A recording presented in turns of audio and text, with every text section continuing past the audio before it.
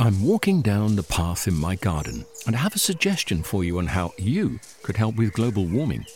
With a large lawn, I found a simple way of making a big difference. I sold my ride-on mower and bought a top-of-the-range Cress robotic lawnmower. It runs off rechargeable batteries and uses cutting-edge technology to mow and maintain a lawn this size. The petrol mower has gone, and with it, the emissions. I actually don't know why I didn't sell the ride-on sooner. With the Cress robotic lawnmower, the lawn is actually looking better. The tiny grass cuttings fall into the grass roots, helping to fertilize the grass. And the family doesn't have to put up with the noise and fumes from the ride-on. And I've freed up more of my time to spend with them and in the garden. It's an easy step, and you could also be making that change today. Ask for Cress in your local garden machinery dealer, or visit cress.com. Look like the innocent flower, but be the serpent under it. But Lady Macbeth should have known that not all flowers are innocent. On today's episode, we're going to be diving into the dark side of plants.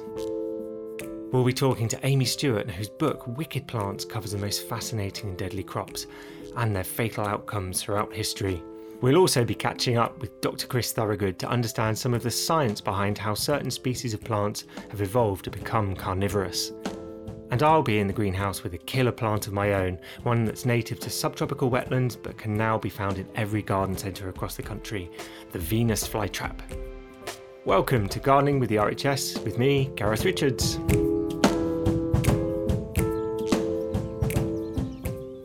Do you ever look into your neighbour's garden and wonder what are they growing? I've certainly been sometimes tempted. One of my neighbours has a lovely hedge, but sometimes little red berries poke out of it that look pretty tempting to eat, but I'm glad I know enough botany to not, because they're actually from bittersweet, which is Solanum dulcamara. It's a kind of nightshade and they wouldn't do me any good at all. And you'd be right to approach today's author's garden with caution too, because Amy Stewart, the mind behind Wicked Plants, the A to Z of plants that kill, maim, intoxicate and otherwise offend, had her very own poison garden as she wrote her book, which makes her the perfect guest to clue us into the deadlier side of plant life.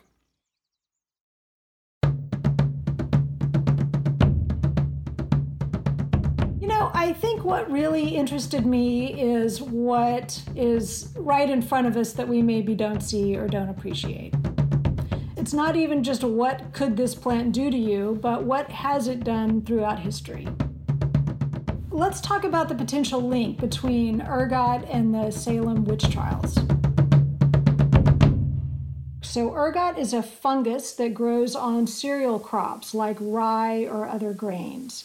And it contains a precursor to LSD. So it's a hallucinogen that survives the process of being baked into bread or brewed into beer. So we know, going back at least as far as the Middle Ages, that occasionally there would be these outbreaks in a small village and a whole bunch of people would go crazy all at once. It was like they all went to Woodstock all at once, only they didn't mean to, and everybody kind of loses their mind, and it's very strange. So in the United States, the early colonies back in the 1600s, people were sort of living off the land and sort of just figuring out what they could grow. While in Europe, they had sort of discovered the cause of ergot and had even come up with a treatment for it by rinsing the grains in a salt solution. That news had not yet reached the colonies in the United States. So we had this incident that happened in Salem, Massachusetts, where a whole bunch of girls went crazy all at once and nobody could figure out why. And so they figured, well, they must have been bewitched. That makes the most sense. So 19 people went to the gallows during the Salem witch trials. We don't know for sure what really happened in Salem, and there are a lot of competing theories about it, so I don't want to say that this is definitive, but one possibility is ergot poisoning, because the conditions were right for an outbreak of that fungus in the fields that winter. It had been a very wet winter. They would not yet have known about ergot, so they weren't sort of protecting themselves against it. And this sort of crazy behavior among a whole bunch of people all at once is kind of consistent with that. So we can't be sure, but it's at least possible that ergot poisoning is what led to this very famous incident, the Salem witch trials. The reason we don't see outbreaks of ergot among grain crops like rye and other cereal crops is that the grain can now be treated. So we figured this out a long time ago, that you could rinse the grain in a salt solution. There's sort of a more modern version of that, but basically it kills the fungus so that it does not end up in flour or, the final ingredients that you would use to bake bread or make beer or anything else with grains. The thing you have to remember about the plant world generally is that they have to have some way to defend themselves. They're rooted in the ground, so they can't run away and hide. It's natural that they would want to inflict some sort of pain and suffering on anyone who tries to eat them. So in that sense, it's surprising that there's anything in the plant world at all that we can eat, because you have to sort of wonder, well, what is the advantage to the plant in that? In some cases, it's sort of obvious what the advantage is, but for the most part, most plants don't want to get eaten, and they have some way of causing you pain if you try to do that. Even in the UK, there are plenty of deadly, dangerous, poisonous plants. Moving on to a poison that you could encounter today. Poison hemlock is it's a weed around Europe, throughout North America. It just grows as a weed alongside roads. It looks kind of like Queen Anne's lace, only it has purple spots on the stems. People are pretty used to seeing it everywhere. It's quite ubiquitous, but it's also very toxic. The leaves, the seeds, the roots, all parts of the plant are poisonous. But it's also interesting because it is a member of the carrot family. And it looks like some of its non-lethal relatives. So the root is a long white taproot that looks similar to a carrot or a parsnip.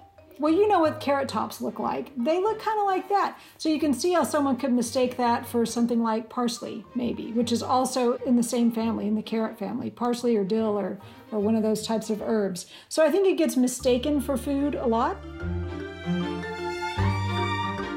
I interviewed somebody who was poisoned accidentally by hemlock. He had picked a bunch of carrots out of his garden, and one of those carrots was white, but he didn't think anything of it because sometimes carrots are white.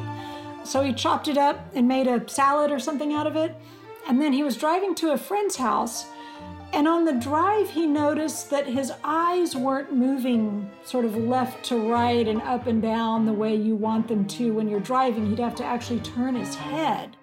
And that was the beginning of paralysis setting in, which happens with hemlock. So he's driving a car while this is happening. And somehow he manages to get off the road or get to his friend's house. And they called a poison control center that was pretty quickly able to sort of troubleshoot and guess that this is what happened. And they sent him on to the emergency room, and the poison control center called ahead to say, you've got someone coming in, here's what we think is going on with them. And so he was okay, he lived to tell the tale, but it just shows you how common this plant is and how easy it would be for someone to get poisoned by it.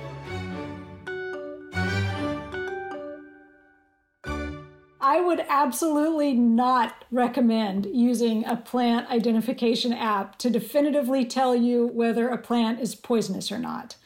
I just had a situation a week or two ago where a friend texted me a photo and said, look, we have, morel mushrooms sprouting in our garden right now. And I said, you need to make really sure those are real morels and not false morels, which can be poisonous. And I made kind of a big deal out of it.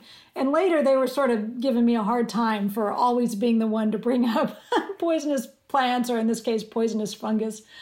And I said, I'm just trying to save you a liver transplant here. That's all I'm trying to do. And that's really the question to ask yourself. Is it so important for me to eat this plant that I'm willing to risk a liver transplant? If you have to ask an app whether it's poisonous or not, you don't have enough information.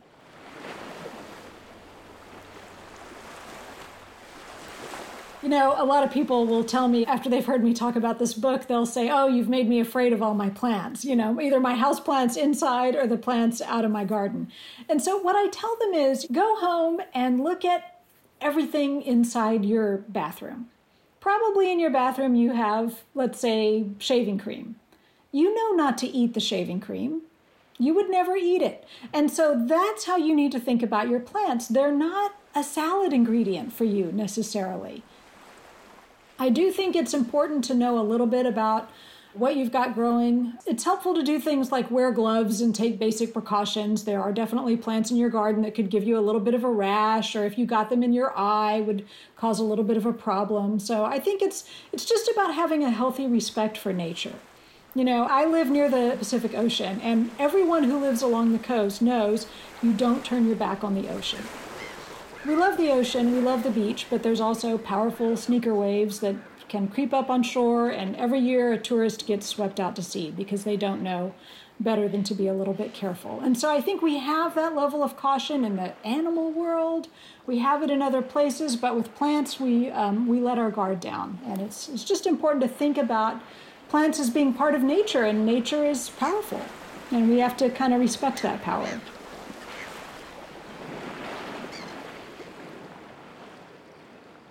Thank you, Amy Stewart. And as Amy mentioned, there's no reason to try and get rid of all poisonous plants. You know, quite often they do have fantastic value for other species. For example, something like hemlock water dropwort. It's a lovely native wildflower, deadly poisonous to us. Don't eat it. It smells horrible, so you wouldn't really want to. But it's a brilliant plant for wildlife. It has fantastically pollinator-friendly flowers. And generally, these toxic plants do actually tell us as well. So, for example, they wouldn't go to the effort of having really delicious sweet fruit if they're also toxic. So quite often, things that are poisonous will taste bitter, or they just won't taste nice. Overall, it's amazing to behold what the plant kingdom is capable of. Plants can produce the most delicious fruits for us to enjoy, or deadly berries and leaves that can quickly prove fatal. I love foraging. I eat wild garlic in the spring. I love nettles. Nettles make a great soup. It's really tasty. It's really good for you. Blackberries in the autumn. But I will only ever eat something that I'm absolutely 100% sure. And if you're even the tiniest bit unsure, don't eat it. Check with an expert, or just leave it alone because it's not worth the risk. You might not have known this, but I have my own special relationship with murderous plants. In the greenhouse on my allotment here in Cambridgeshire, I grow a gorgeous Venus flytrap, among some other carnivorous treats. So Venus flytraps are known for being one of the few plants that you can actually see move. And they're also one of the few plants, possibly the only plant, that can count. They have these fantastic modified leaves, which have become moving flytraps. It's almost like a pair of plant hands that are poised to clamp down on some unsuspecting insect. And the reason that they're so successful is the fact that they can count. And they have little hairs, they're called trigger hairs, within the traps. And if they are triggered twice within 2 seconds, the plant knows that it's not just a gust of wind or a piece of dust. It's the sensation of a fly, a nutritious meal, walking across the pad. They won't be triggered just by a single trigger on the hair, but 2 triggers within a certain period of time, and they will clamp shut. So they're quite distinctive and they're really good fun. They come from the bogs of Carolina. They're actually quite endangered in the wild, but luckily they are quite easy to propagate. They're micro-propagated commercially, and there are a few different varieties as well, so you can get some with really kind of dark, almost purpley leaves. You can get some that are much paler, and they're a really fun plant to grow. You can keep them as houseplants. People quite often get something called fungus gnats that live in the houseplant compost, and they're annoying little, tiny little flies, and the Venus flytrap will quite happily munch those, or house flies as well. Mine's even eaten a slug. I keep one of mine in the garden over summer, and I keep another in the greenhouse all year round. And it was so wonderful to just see it. You know, this is botanical revenge, a plant eating a slug because this unsuspecting slug crawled into a trap. And I was like, yes. But talking about greenhouses, that tells you a little bit about their ideal growing conditions, because they're not houseplants all year round. This is where people go wrong. They see it in the houseplant section of a garden centre and they take it home, and then after a year or so they die. What they need is a cool winter rest. And for most of us, unless you're in a really, really cold area, actually an unheated greenhouse is perfect. So in sort of October time, you can take them in, you can have them outside over the summer or inside in your house, but give them a cool rest over winter. And that could be an unheated greenhouse, that could be an unheated room in your house, that could be a garage window, something like that, but they need to cool down. They don't want to be completely frozen solid, but they will actually take a little bit of frost. People are quite surprised, and they will start to look a bit ropey, and that is completely fine. No one looks their best when they've just woken up, and Venus flytraps need that little cool winter rest. They'll go to sleep, they'll lose some of their leaves, some of them will go a bit brown, and that's fine. During the summer, they want to be watered really, really well with rainwater. Keep them in a dish of rainwater, but over the winter you can let them dry out a bit. And then what I do, it's a lovely job for a warm spring afternoon, is get a pair of tweezers and just pull out all of the manky growth once you can see they're starting to regrow. And actually, that's all you really need to do.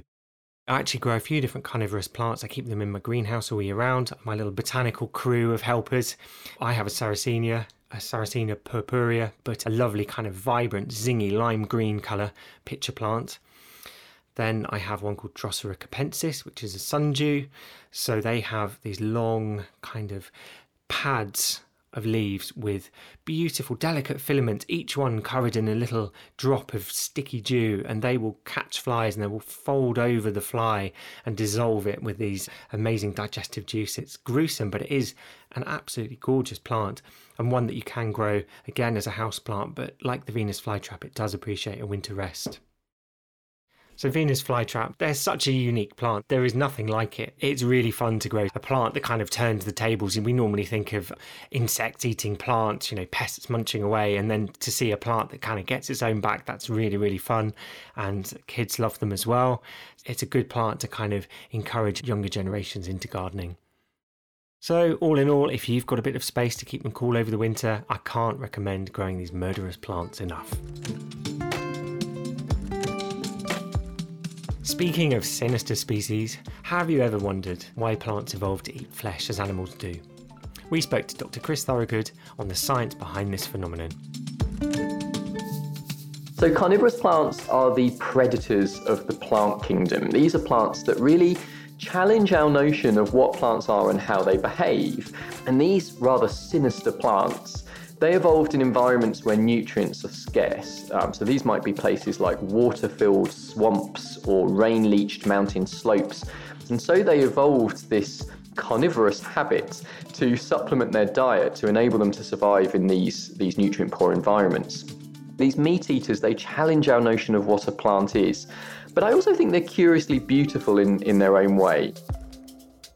There are nearly 600 species of carnivorous plants, and they actually evolved several times from different plant lineages. So what I mean by that is they're not all related. Their traps range from simple structures such as leaf rosettes, which trap water, things like bromeliads, to really intricate structures that employ these unique strategies to capture and kill specific types of prey.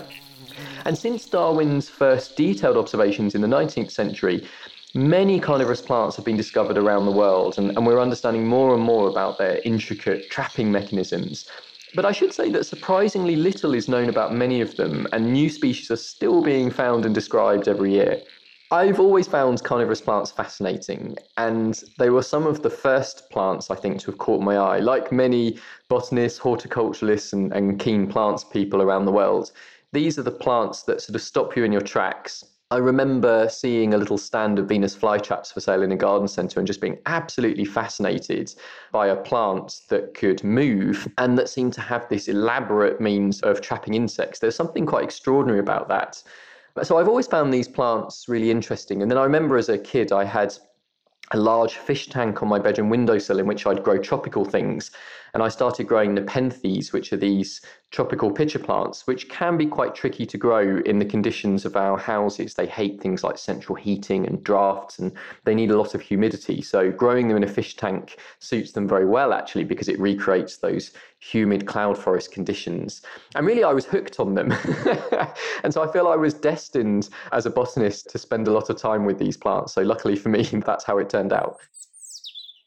Since I joined the Botanic Garden in Oxford, I think it's fair to say there has been a proliferation of carnivorous plants. It's something that our team at the Botanic Garden grows very well. So actually, if you do visit Oxford Botanic Garden, there's one particular little glass house, we call it our Cloud Forest House, which I think is a truly immersive experience, because what we wanted when we designed the plant display was for people to actually walk into the pitcher plant so that they tip their contents all over your head, which I think is a really invaluable experience to anyone trying to understand more about these plants and what it's like to be among them in their natural habitat. So it's a truly sensory and immersive experience that, I probably shouldn't say this, but might leave you covered in half the contents of digested insects all over your all over your top. So do visit Oxford Botanic Garden and see these wonderful plants growing there. There are some very good rules of thumb when it comes to growing carnivorous plants. They do have different likes and dislikes, but one pretty good rule of thumb is to use rainwater where you can and to avoid using tap water, particularly if you live somewhere where you have very hard or chlorinated tap water. You can get away with boiling water in the kettle and then using that when it's cooled down, but over time it does tend to build up sort of toxins. So I would recommend rainwater if you can. That's a good rule of thumb.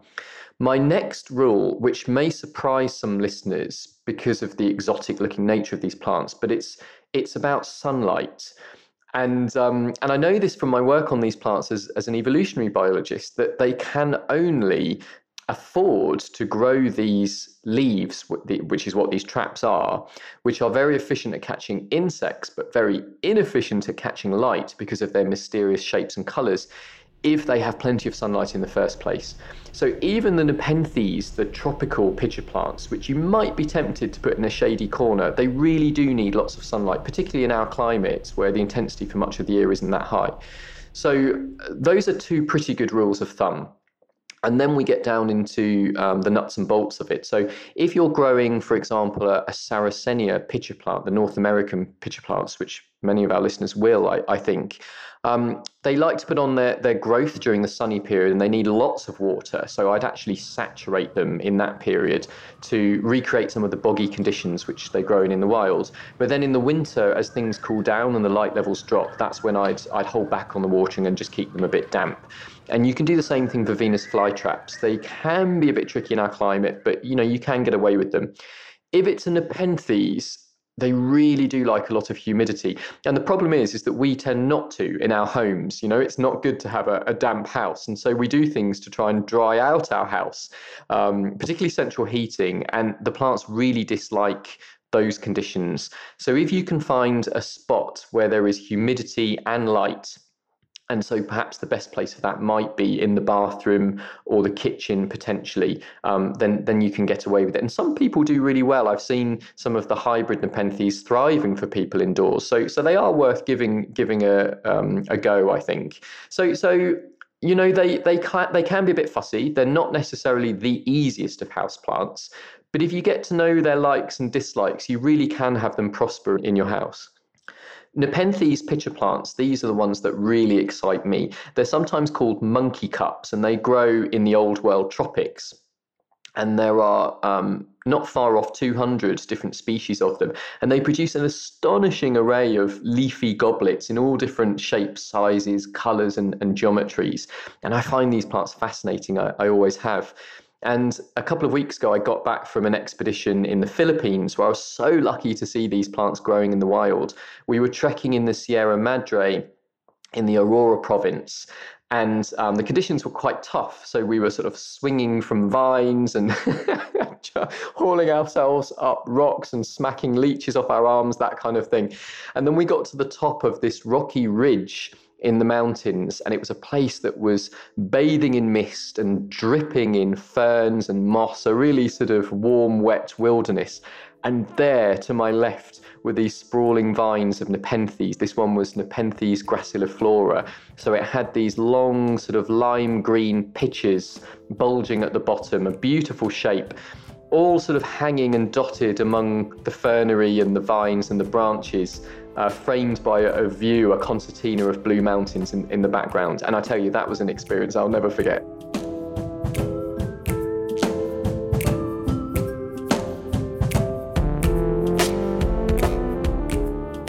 Thanks to Dr. Chris Thorogood.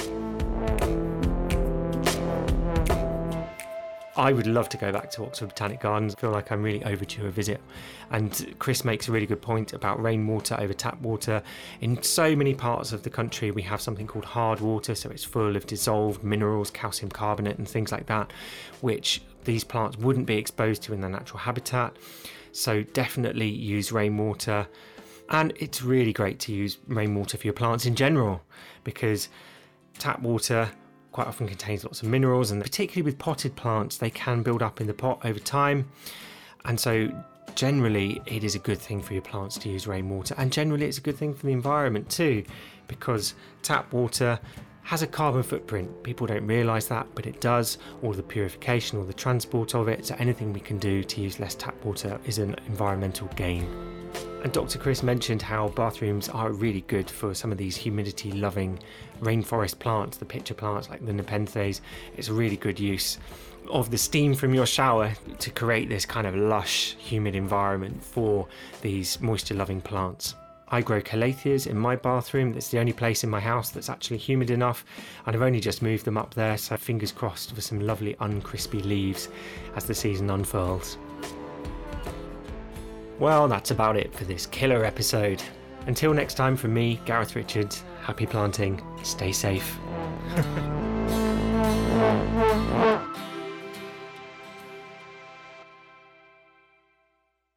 For more information about potentially harmful garden plants, see the link in our show notes.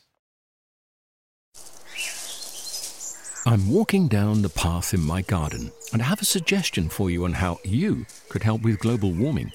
With a large lawn, I found a simple way of making a big difference. I sold my ride-on mower and bought a top-of-the-range Cress robotic lawnmower. It runs off rechargeable batteries and uses cutting-edge technology to mow and maintain a lawn this size. The petrol mower has gone, and with it, the emissions. I actually don't know why I didn't sell the ride-on sooner. With the Cress robotic lawnmower, the lawn is actually looking better. The tiny grass cuttings fall into the grass roots, helping to fertilize the grass. And the family doesn't have to put up with the noise and fumes from the ride-on. And I've freed up more of my time to spend with them and in the garden.